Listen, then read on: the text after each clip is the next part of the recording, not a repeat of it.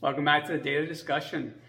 So I was really struggling during my workout yesterday, and even though it was like my typical harder workout, it's harder on Saturdays for some reason than it is on Tuesdays and Thursdays.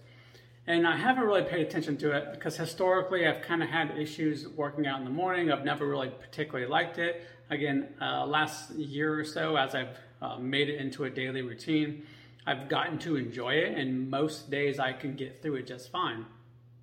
But for some reason, these last couple Saturdays, it's been harder. And then I realized that I've shifted my eating window again to end my last meal on Fridays at 4. So during the week, I end my eating window at 4 p.m. and I don't start the next day till 10 a.m., which is typically fine. I don't have an issue with that. But Saturdays is actually when my workout starts around 10 because I elongate a couple other things that I do in the mornings. I do a little bit more on Saturdays. So my workout starts later. So again, my workout was in my eating window. So what I paid attention to was the fact that, or what I was initially thinking, I should say, it's because I'm in the habit of eating now. My body's just kind of going through that mentality or that state of saying like, oh, we're hungry. Even though I wasn't actually hungry, because, at the end I was able to push it longer and that was completely fine because it's all in my head. So here's what I was able to find out. Well, while I was working out, I was listening to a podcast, and this is actually what I do normally. But for some reason yesterday, it was really bothering me. I just couldn't concentrate. I was struggling to stay focused. I just wanted to quit. And I was like, man, what's going on? So I realized in that moment, well, first off, I'm just overstimulated. Let me turn the podcast off because that will take away one stimulus and just stay focused on what I'm doing. And that immediately got me back into a better steady state.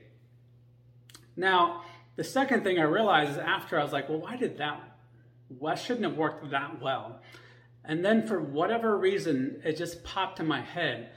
Because I was in the habitual time frame of when I would eat, I was depleted of willpower. So my willpower was just lower. So then I started, okay, well, what if my willpower is lower, what would I then do? Well, I would add my mantras in and start adding mantras to my workout. And that's what I did. I started saying, all right, one more time, one more push, all right? And I started doing that. And I was able to just get stronger from that point on because I took away the extra stimulus. I recognized in that moment it was a willpower issue, not a hunger issue. And then I was able to get through the workout significantly stronger.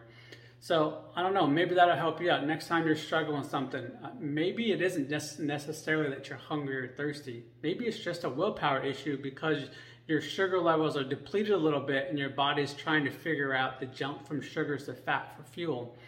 And that's a good thing in the long run, but you just have to get through it mentally so that your body can readjust.